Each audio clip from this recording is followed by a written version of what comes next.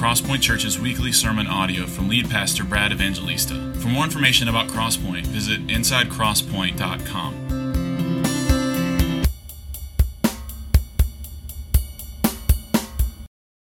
Good morning. Good to see you. We come to our final message in the book of James. James chapter 5, verses 19 and 20. Just the last two verses is our text today. So if you have a Bible, I would love for you to open it. Find the last two verses of James, which I'll read in just a moment and pray. And then we're going to work our way through this important text. I heard a preacher say once that I like to listen to. I was listening to him preach on James, and he said that the point is not so much to get through a series on James, but for James to get through us and into us.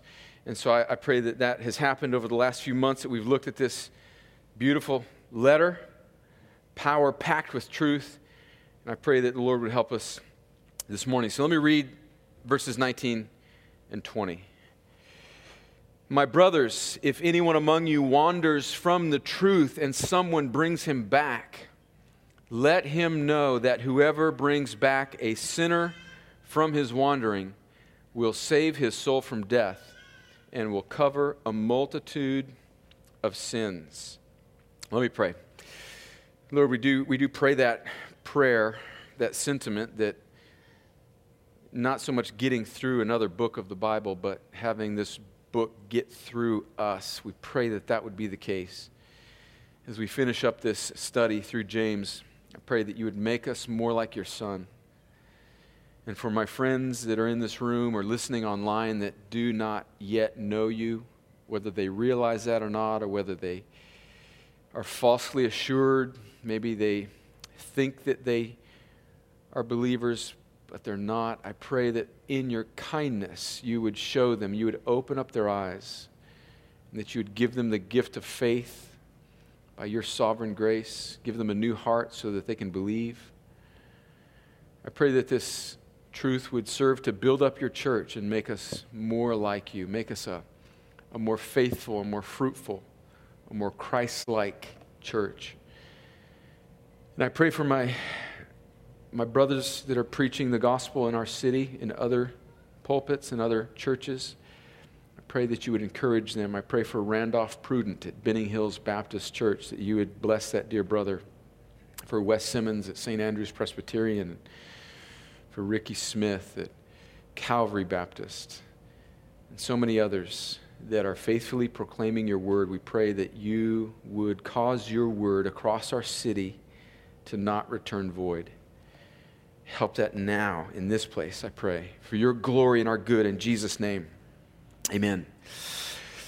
So the overarching point of James, if we could sum it up, I think has been to argue for a type of faith, a sincere faith. James is wanting to combat easy believism, nominalism.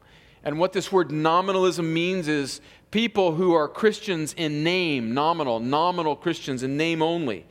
We spent a couple years, about a year ago, going through the letter of Romans, which was talking about the free gift of the gospel, that we're not saved by anything that we do, but simply by the grace of God in Christ, what God the Father has done to reconcile unrighteous sinners to himself through the righteousness of his Son Jesus, who lived a perfect life, died a sacrificial death on the cross, rose again in victory over sin and death, and now calls all those that the Father has given him to life in him, to turn from trusting in themselves, to turn from trusting in their own righteousness, which the Bible says is as filthy rags, and to put their hope in what Jesus has done. So we are saved by grace alone, through faith alone, in Christ alone.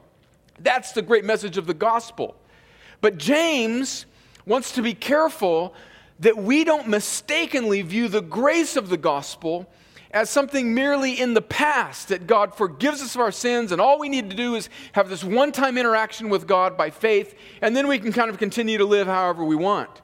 James is saying that if your faith is truly the type of faith that God has given you in true salvation, it's going to produce some work, some obedience in your life to God. I think that's the main point of James. And he gives us several categories where that faith will prove itself, whether it's treating people a certain way. He speaks about the tongue a lot. There's many verses in James. The whole chapter, basically chapter 3, is all about our tongue. And then in this final chapter, it's been primarily about helping one another live out this faith for Jesus. It's the necessity of the church. And I think that's the point. So let's look at verses 19 and 20 slowly, and then we're going to reflect on just really the whole book of James very briefly at the end. He says here in verse 19, "My brothers, if anyone among you wanders from the truth and someone brings him back." So notice this phrase here, anyone among you. The point here is that he's speaking to Christians. Among you, clearly the context is the local church, this group of people among whom they were professing believers. That's the assumption clearly that James has here. He's speaking to a local church, which I think, although it doesn't state it explicitly, is implicit in its understanding of a kind of formal, a kind of recognized understanding of the local church, which I think is a clear advocation of this idea of church membership. How were these people to understand who was among them if they didn't, in some sense, have a kind of formal understanding of who actually was among them? I think this text, as I just said, argues for a kind of formal understanding of the entity of the local church. So how does the church recognize those among you? Well, I think the right profession of the gospel, we need to, as a church, as a church, make sure that we rightly understand the gospel. We need to ratify that right understanding of the gospel by baptism. And friends, let's just admit that we are not good at this as a culture. We are not good at this. I confess that I'm part of a vocation, pastors in America, who oftentimes are guided by this instinct that we want to validate our existence by how many people just kind of gather in the room. And when that impulse is the strongest impulse in a church's or a ministry leadership team or a pastor's heart, then they inevitably are going to blur the lines of what it means to be a believer. And so in much of our culture, an understanding of who is a believer is just those people who merely physically show up on a Sunday. But that can often be a kind of false assurance. That's not necessarily what it means to be a believer. We think here, and I think this bears itself out in Scripture, is that the church is to be an intentional culture that understands, that knows what one another believes about the most important truths, the gospel itself. And so if you were to be a member of Crosspoint Church, you have to do more than just show up. We want you to attend our membership class where we clearly explain what we think it means to be a believer in the gospel. And then we want to sit down with you, and we want to make sure that you rightly understand this gospel. Imagine if you went to a doctor and you just went in for a yearly checkup. And imagine if there was a tumor growing inside your chest or your stomach, and you just walked in the door, and as far as the doctor could tell, you looked healthy, but the doctor just kind of looked at you and said, "Oh, well, you look great. All right, well, check out at the front desk and give us your copay, and you're fine. You're on your way." And they didn't draw blood or at least put a stick in your throat and say, or something, hit you on the knee, something. Examine me, doc. If you had a tumor growing in your chest, you would sue that doctor for malpractice, rightly so. But oftentimes churches, when they don't know when there's not some sort of mechanism to examine who really is among us that truly believes this, then they often are guilty of a kind of spiritual malpractice. Now, of course, everyone is always welcome to attend our services, and we're glad that you're here if you're not yet a believer. And you don't necessarily have to be a member of the church, obviously, to attend our services. But we want to be very careful as a church to not merely just slap a Christian tag on somebody in our culture where all you have to do is physically locate yourself on a Sunday to be considered a Christian. That's death to the vitality of a church, because what happens is many people think that they're okay with God merely because they occasionally locate themselves somewhere on a Sunday morning. Now, they very well may be Christians, but they very well may not be. And so the church, a healthy church, knows who is among them, and we take responsibility for one another in the Christian life. That's the thrust. That's implied in this text. And so just as a kind of application, if you're not yet a member of a local church, I think you should come to our membership class. I think you should hear what we believe about the gospel. I think you should let us hear what you believe about the gospel. And if it's biblical, we will bring you into membership of the church. If you haven't been baptized yet, we'll baptize you, which is the right public profession of the gospel in your life. And you'll be a member of this church. If this isn't the right church for you, I think you should go to another gospel preaching church where there's a group of people who are intent on taking the Christian life seriously and knowing who is among them and who they are accountable for. Because what comes next means nothing if there's not a kind of understanding of who we're responsible for as a local church. He says, my brothers, if anyone among you wanders from the truth, and someone brings him back. So the context here is that somebody that was part of this local church, or local churches that James is writing to, has now wandered. They're not around anymore. And what are they to do? They're to bring this person back. But notice, two things I want us to notice about this phrase, wanders from the truth.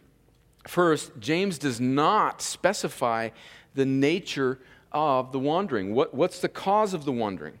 It's probably intentionally vague, so it has broad application. It could be due to many different reasons.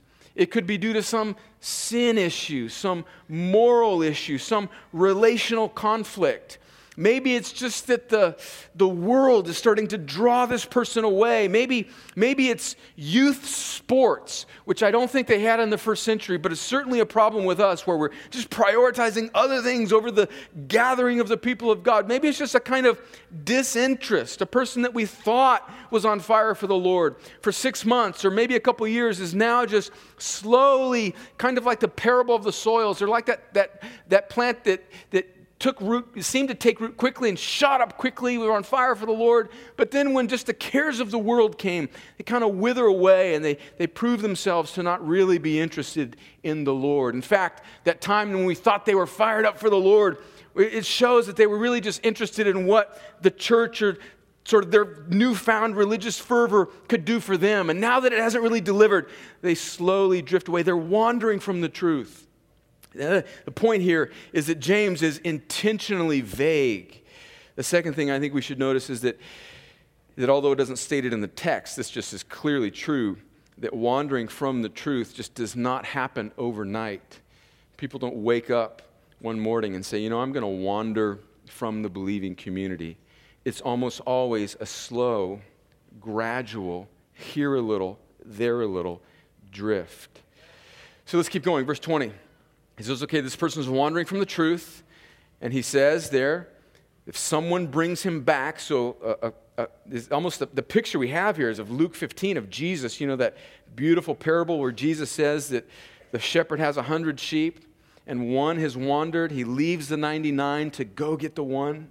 That's the picture here of how we should love one another in the local church. And he says in verse 20, let him know, meaning the person who goes after, the person in the local church who goes after this wanderer, let him know that whoever brings back a sinner from his wandering will save his soul from death and will cover a multitude of sins. Okay, this verse brings up some questions that we need to answer in just a moment, but let's look a little bit methodically at it before we handle that question. First, just look at the phrase, let him know. So what James, the person who needs to know, is the faithful brother or sister who is being encouraged. Let that person know that if they go after this wanderer and bring him back or her back, they will save this soul from death and will cover a multitude of sins. So in other words, James is saying that the faithful in the church need to be reminded of how important this type of organic ministry in the local church is. Let them know, encourage, exhort, teach, reinforce our responsibility towards one another. Now, this is not, I think the reason that little phrase, let him know there, and James is saying, remind the church of the importance of this, is because this is not our natural posture or instinct. I know it's not mine. In fact, most of us, myself included, are relationally passive. We are relationally passive. So, James is wanting to stir up, to fan into flame, to reinforce, to encourage a particular type of behavior in the family of the local church. He's basically wanting to say, like my dad was a football coach, and if I've heard this once, I've heard it 1,000 times. Get your head on a swivel. Be aware of what's going on around you. Have eyes for people around you. Let this person know how important this is in the life of a local church. That if you bring back somebody that's wandering, as awkward and as hard and as exhausting as that type of living can be in the local church, when you do this, you will save a person from death and cover a multitude of sins. Now, this is hard. And I know this to be the case practically in the life of this church. What this text advocates, hopefully, is not new to anyone who is a part of Crosspoint. We talk about this, I think, a lot. We mention it in our membership class. It's sort of woven in our responsibility toward one another. But may I say pastorally that this sentiment, this culture of a church has been very, very hard. We've been a church for 15 years. We started this church in April of 2005. This truth, this way of living together has probably been the most difficult cultural thing that we have tried to work into the culture of this church. And I owe it to our cultural, relational passivity. There's probably many factors. But I think if I could go one step further, that this truth that verse 20 and 19 is advocating, a kind of church-wide, every person responsibility for one another, this beautiful, difficult at times way of living together, this corporate responsibility that we have for one another, should have for one another, has been, if I could just say pastorally, probably the most resisted truth here in our church. Now, it's not been actively resisted. I don't think anybody, if they just think about it long enough, or if they hear clear teaching of Scripture, would actively say, no, that's wrong. That's not what that verse is saying. But it's more of a passive resistance of all the truths. Now, we preach some controversial truths here. I believe, and we teach this often from the pulpit, in the utter, exhaustive, electing, predestining sovereignty of God and salvation. I believe that God has determined in eternity past a definitive, particular group of people that He has guaranteed to bring from death to life, and He does this by His sovereign pleasure and not because of anything good in that person, and He opens up a dead heart, He makes it alive, He causes that dead heart, not because of anything good in them, to believe and trust in Jesus. I believe that. That's a controversial theological issue.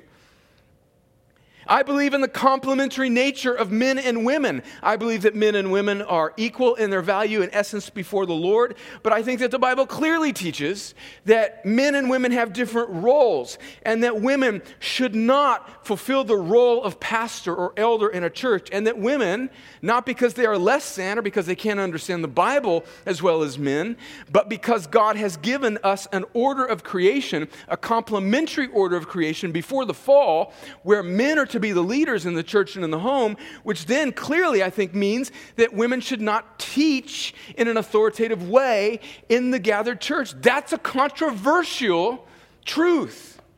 I believe in that there are only two genders, male or female. I believe that there is only one biblical faithful expression of human sexuality, which is one man and one woman in marriage, and any other expression of human sexuality, homosexuality included, when it is continued in, is an affront, is a rebellion against God, and if a person does not repent from that sin, they will be separated from God for eternity. That's a controversial truth in our culture. In fact, that ever increasingly is being deemed as hate speech by our culture, when actually it's the loving presentation of what it means to be right with God.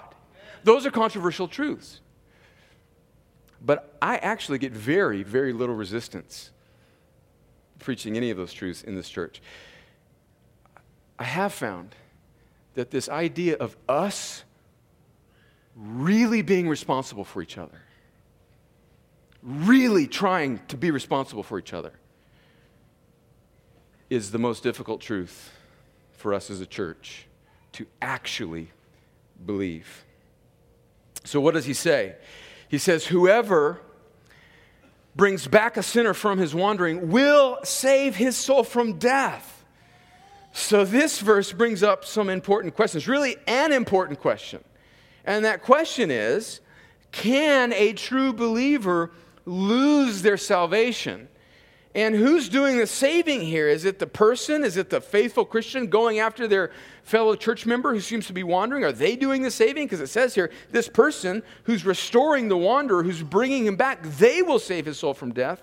And by the way, can this sinner if nobody intercepts them in their drift, they will eventually die. So does that mean that a true believer can lose their salvation? The answer to that question, simply, I believe, biblically, is no. But to answer that question more helpfully and biblically, we need to say more than just no. We need to say at least three things. The first is that the Bible is very clear. Every single one, not one more and not one less, that are justified.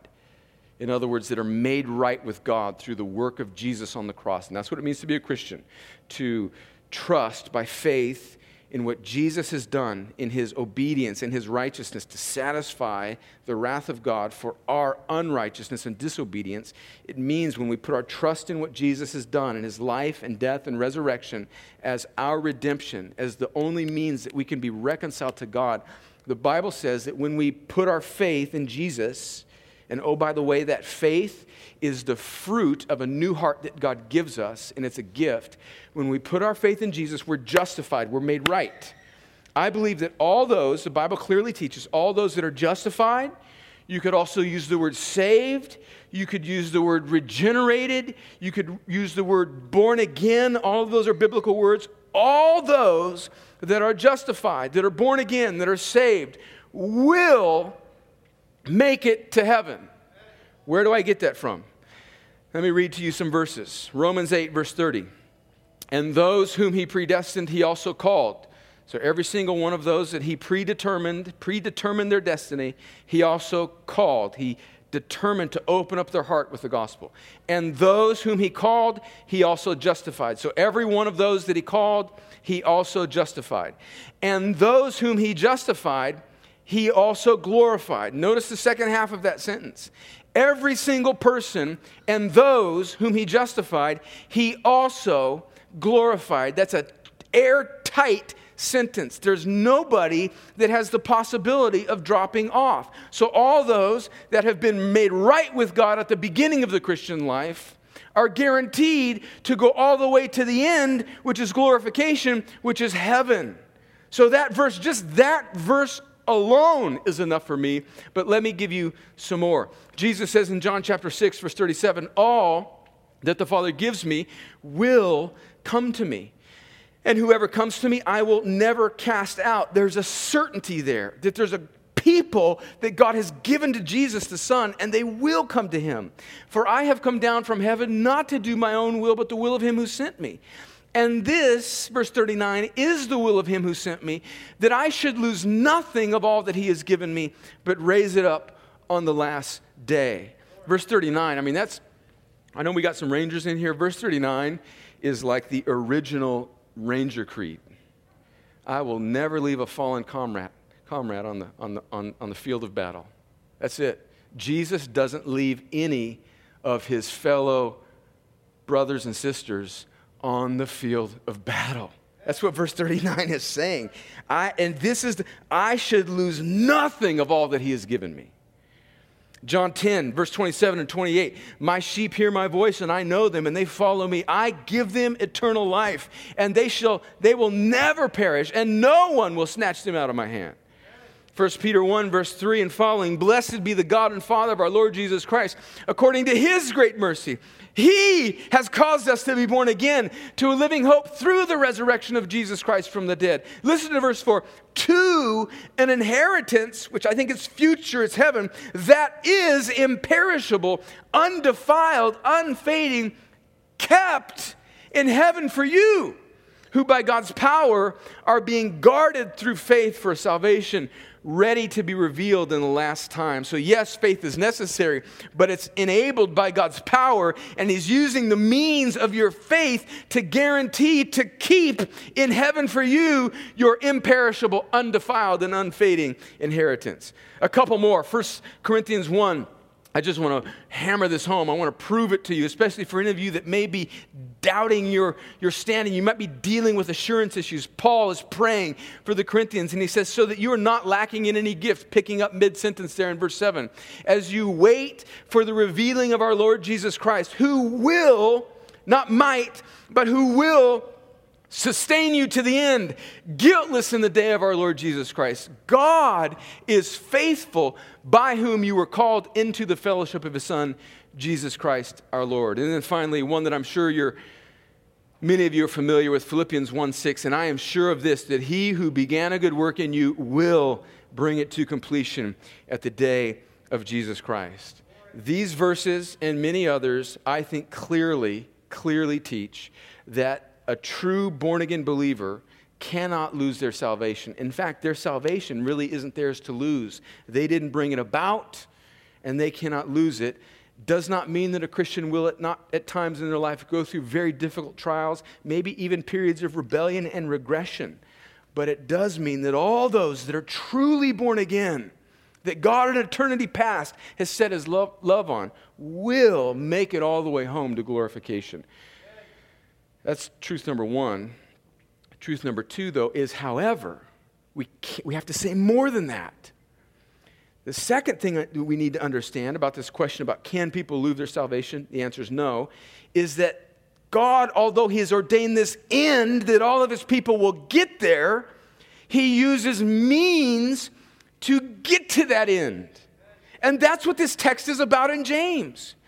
God uses His people to be the means to preserve His people. The doctrine of eternal security is not, and this is how many people mistakenly view it. It's a kind of guarantee. It's like God sprinkling pixie dust over you when you come to faith in Jesus, and that's it. That's all there is to the Christian life. No, that is too quickly fast forwarding to the end and not living out the means.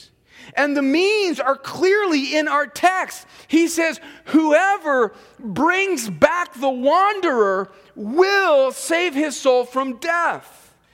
So that means that God is using the means of a faithful brother or sister to be the means by which He saves, keeps, preserves His children who at times will be prone to wander. And so He's going so far as to say that the person who does that is actually the one doing the saving. But we know that behind the means of that faithful brother or sister who's willing to have a difficult conversation with somebody that seems to be drifting, although it may seem like they're doing the saving, actually it's God in and through that faithful brother or sister bringing back that wanderer to be the means by which He preserves those who He's guaranteed to preserve. I think this is borne out in the exhortations in the New Testament. Let me give you a few. Hebrews 3, verse 12 through 14. Take care, brothers, lest there be in any of you an evil, unbelieving heart, leading you to fall away from the living God. So there's a warning. And we can't just say, well, I'm a Christian. You know, I prayed a prayer 20 years ago, and so verse 12 isn't for me. No, every verse of the Bible is for all of us.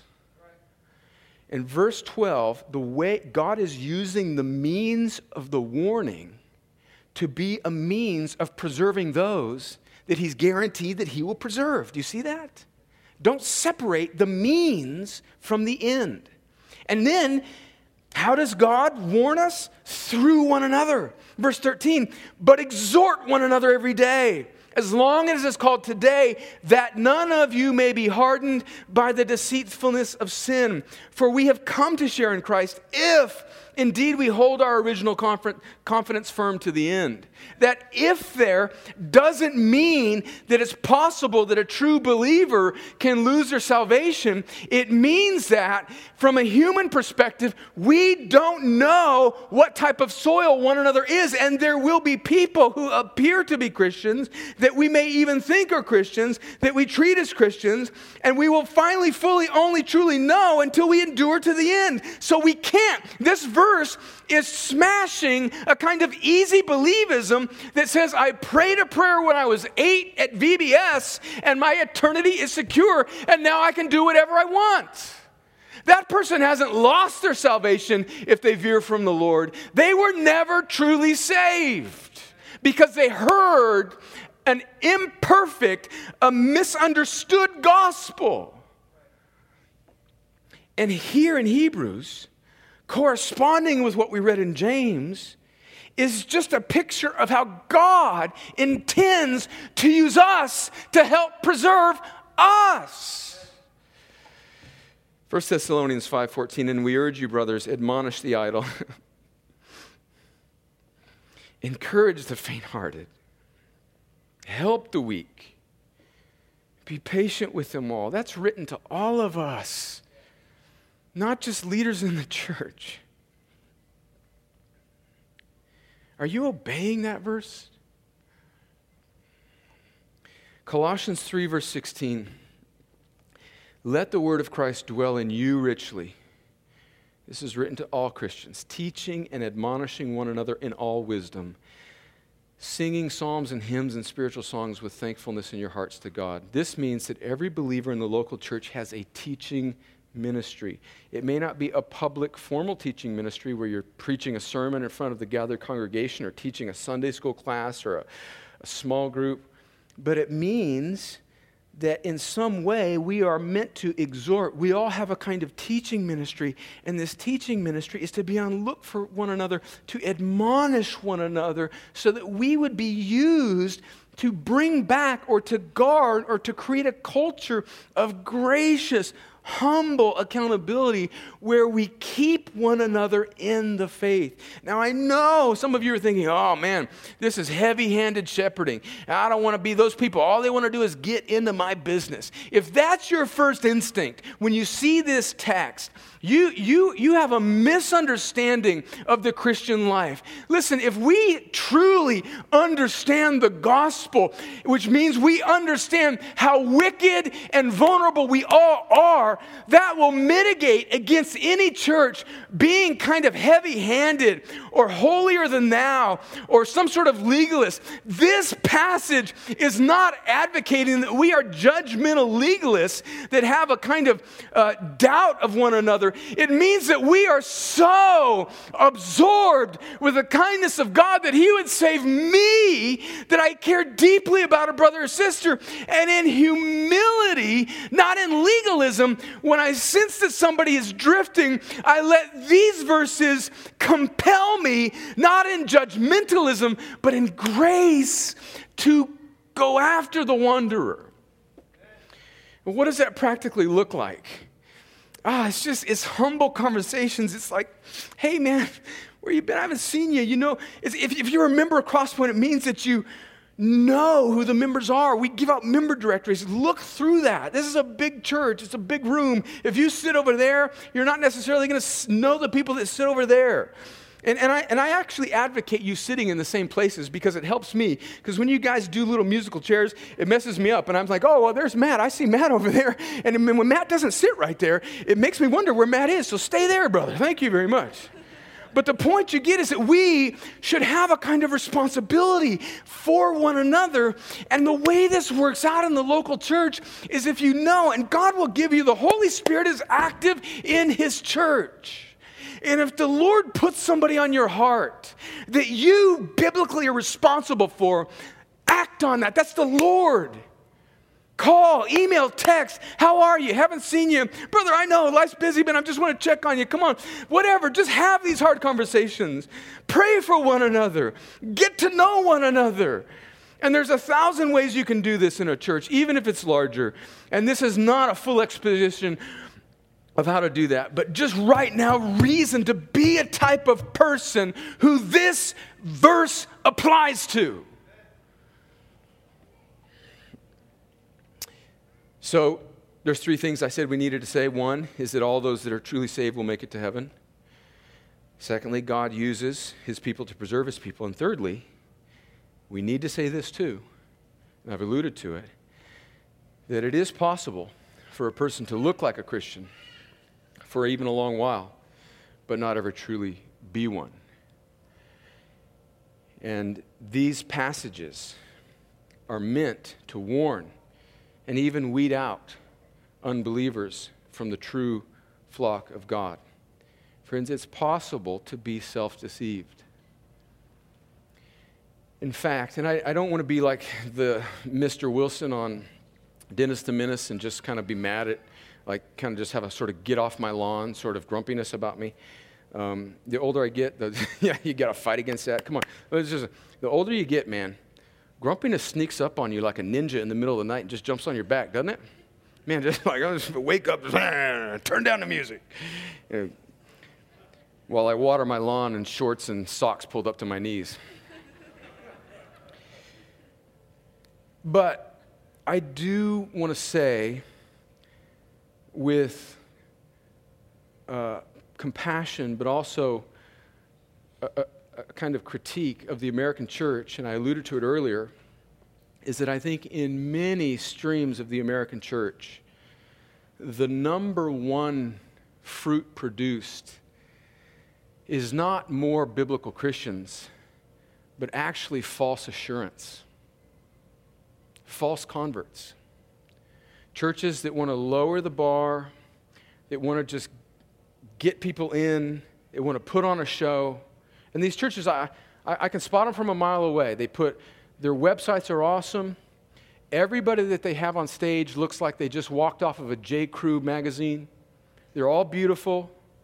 They all look like they just got out of a tanning bed. They all got on like hip clothes, cool designer jeans, and the websites like smoke and lights and everything.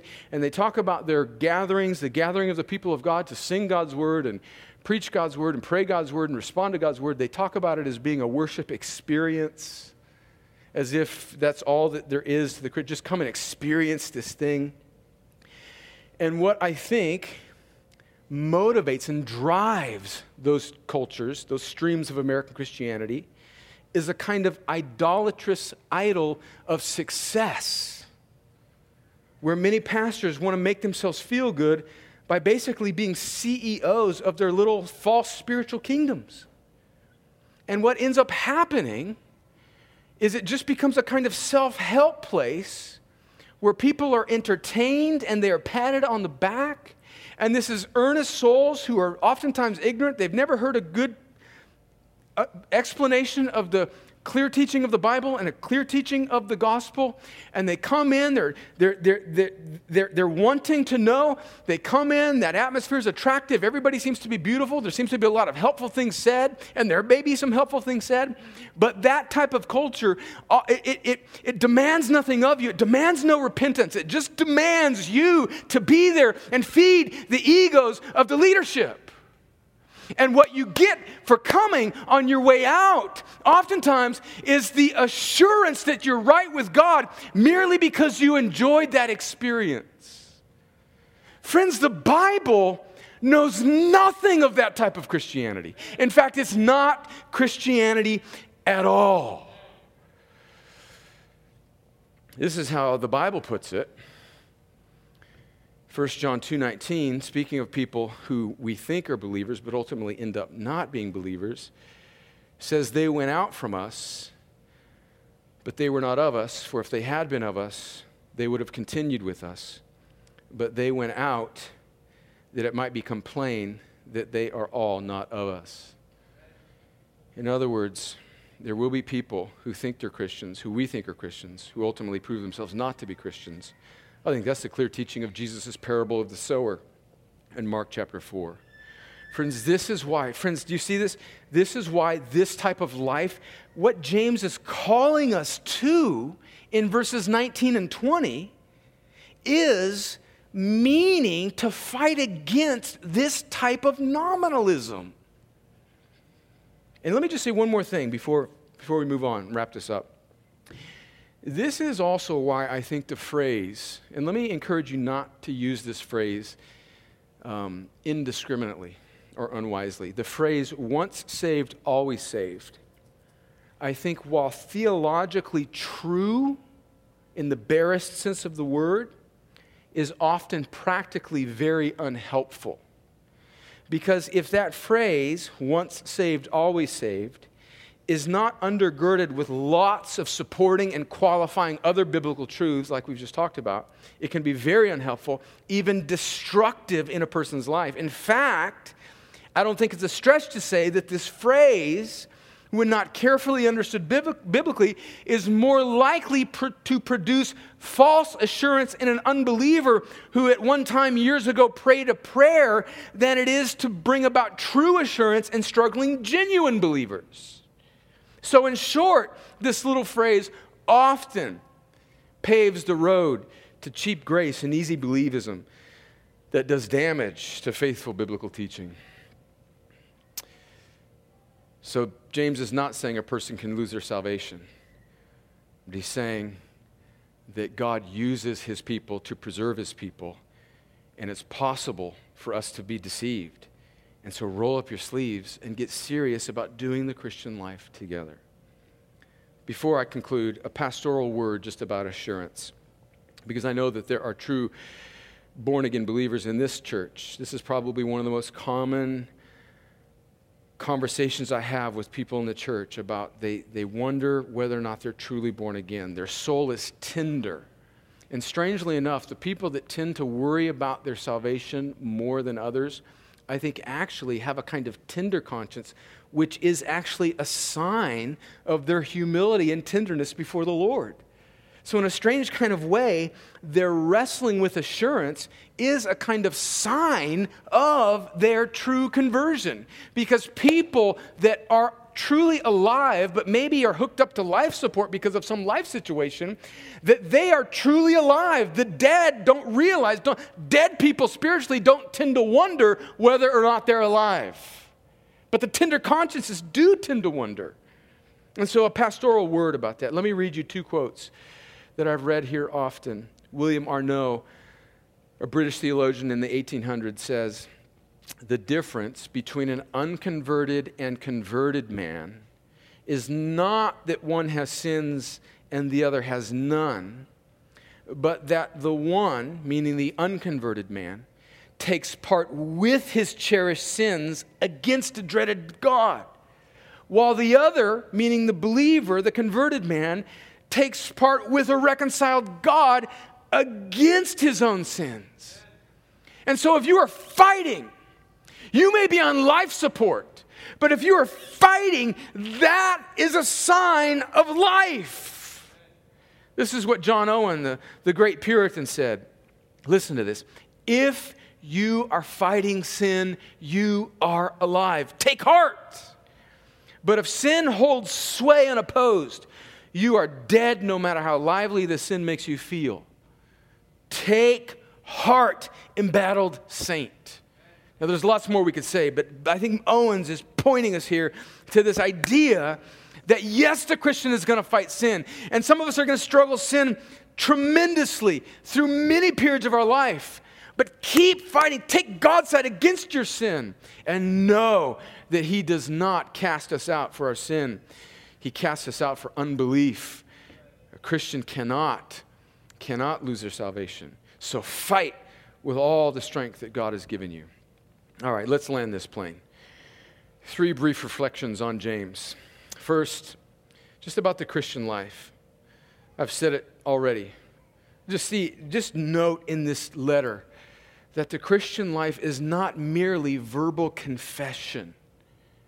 It is a life that follows the right biblical confession. In fact, if you could summarize James, I would just point to 2 verses. James 1:22, "But be doers of the word and not hearers only, deceiving yourselves." And then James 2:17, he says, "Faith without works is dead." He's not teaching salvation by works. He's teaching that a true born-again heart is going to obey. Just pastorally, a question. How are you doing in that? Is anything in your life, does it mark? Is there fruit? Is there evidence? If anybody walked up to the tree of your life, would they say, oh, that's a Christian tree? Not necessarily by what you say when asked a theological question, but by your priorities, by the way you live your life, by the things that you do, by the things that you don't do. That's what James is about.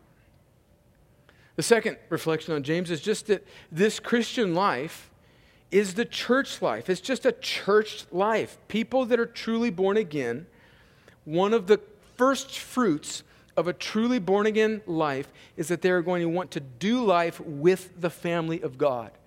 You're not just justified as an individual, but you are also adopted into a family. So the Christian life is a church life. We need one another. You need other Christians. And here's the thing. This is just the way church life works practically, I think, in the Bible, and also practically, faithfully in real life in our modern day 21st century context. Church life is, let me just say this. I know I'm going to get some amens on this.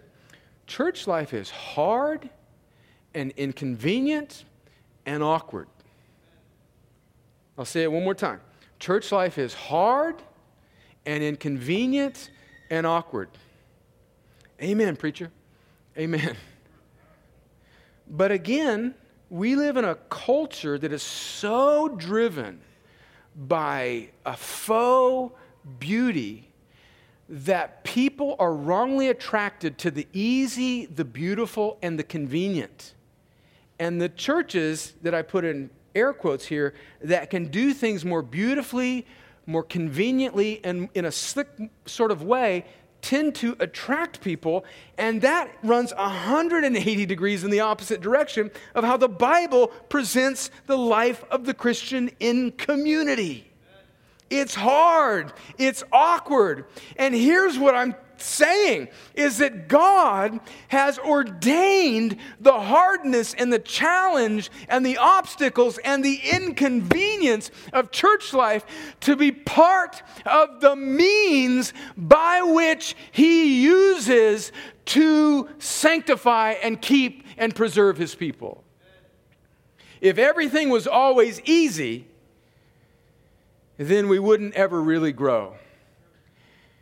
And when life gets hard, we would have no spiritual grit to drive through. But God in His kindness puts His people in imperfect churches led by imperfect people who aren't the best leaders, who are kind of just sputtering along, trying to get the Bible right, who aren't always going to shepherd faithfully, with a bunch of other Christians who aren't always going to do things right. It's going to be kind of a little sloppy. It's going to be a little bit blue collar. It's not going to be awesome. It's not going to be Instagrammable. It's going to be unfiltered. It's going to be hard. But that's the way life is. And God puts people in those type of environments, and what does it do? It builds grit. Because the world isn't a pretty, convenient, beautiful place. It's a broken place that we need to endure and bring as many along with us as we can. So I'm not saying, this is not an excuse for churches doing things poorly. We should pursue excellence in all that we do. But I'm just saying, don't run at the first sign of struggle or the first sign of disappointment. Consider the fact that maybe God has ordained and pre-engineered obstacles and disappointment to actually be part of the Christian life and community so that we would press through and grow and actually wean ourselves of ourselves as we have to deal with one another. Amen. Thirdly, 3 reflections on James, just our present circumstance. We started James by looking at James 1, verses 2 through 4. Count it all joy, my brothers, when you meet trials of various kinds, for you know that the testing of your faith produces steadfastness, and let steadfastness have its full effect, that you may be perfect and complete, lacking in nothing.